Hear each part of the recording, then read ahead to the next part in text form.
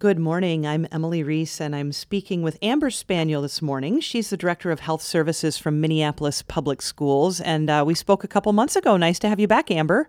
Thank you so much for having me. Although I guess under better circumstances, I wish we were speaking today. So let us know kind of what's going on with the district and how the rising rates of COVID-19 are affecting the district's work. Right. So unfortunately, our COVID-19 case rates are rising in Minnesota. I'm sure many of your listeners are aware. Our governor has dialed back a little bit too, just with all the case rates. And so Minneapolis Public Schools is also following that. We did have to dial back some of our support services that we had implemented in our phase 2+, we call it. So we've been in phase 2, and then we started to offer some after school support services for students. But with the rise in case rates, those services have been paused. We do want to get back to them as soon as possible. And our community ed programming too is paused.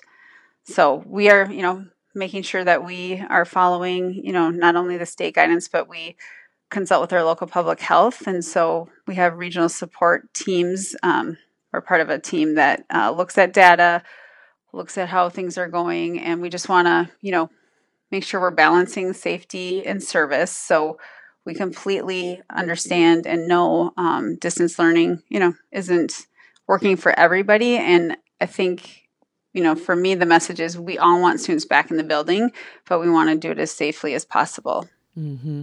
Yeah, so talk a little bit about how you are able to support students and staff through the process of these rising rates and kind of lessening of services. Right. So, like we mentioned, we did, move forward with some of those additional services. So hope to get back to those as safe, as soon and as safely as we can.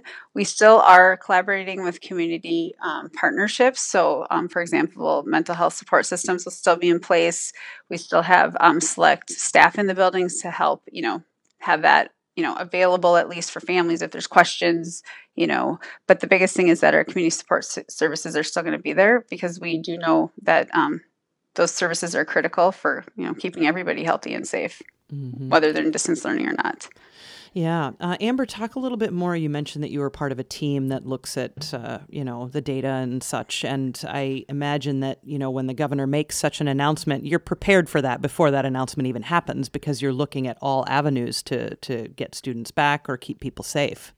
Exactly. So it's called a regional support team. It's something that the governor did put in place. So it involves our partners from the Minnesota Department of Health and then our City of Minneapolis Public Health. And we're in constant contact with them daily. They're, an amazing, base of knowledge and to help guide us with all their expertise in infectious disease.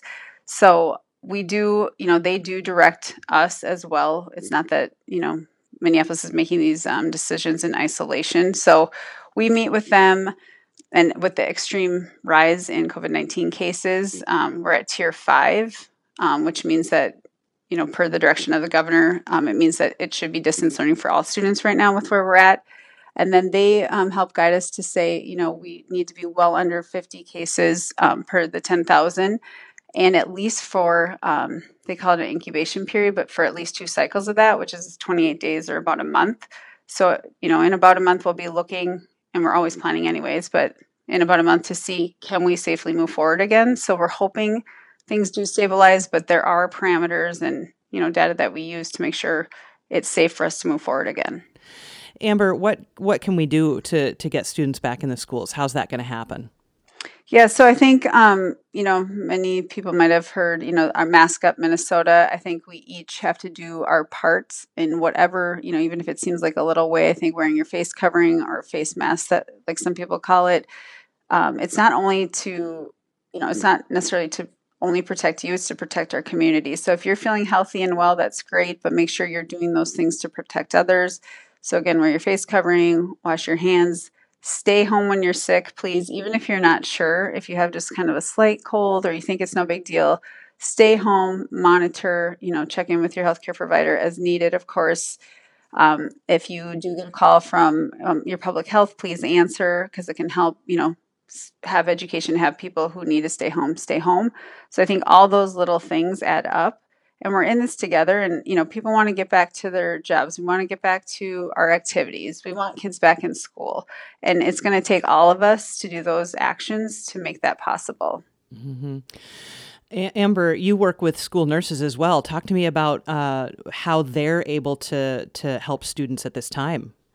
Yeah, so our licensed school nurses and all of our health staff are still working, albeit remotely, but they are there. Many of them have, either posted health office hours, or like I said, the school buildings still have the principals, so you can still do outreach like you do to your teachers. You can connect with your licensed school nurse. They're also connecting out with families. But if you have any questions at all, that's why we're here. So even though we're in distance learning, these resources are still available, and our health staff do want to connect with families. Immunizations are huge. There has been a decrease since the pandemic started. So that's a huge push for our health services staff, our local public health. So make sure you're connecting with your health office to know if your student does need a few more immunizations so that you're ready to go the minute we're able to, continue to phase in. Mm-hmm. Amber Spaniel, Director of Health Services from Minneapolis Public Schools. Is there anything else you'd like to say? I just want to thank everybody for, their support to the schools, to their teachers, as, and our health staff and everybody as we're going through this together. I think, there have been innovations that, have come out of this. Things have been improving. Our feedback from families has, improved since the beginning of this in terms of education and access. So thank you for all you're doing at home. I know it's a big lift for everybody, especially, helping your own student perhaps at home. So just want to thank you for the support of the community. Do what we can to stay healthy and support everybody who, needs it during this time. So I just want to thank, our families and students too for all that they're doing. Amber, thanks so much. We'll have you back soon. Oh, thank you so much.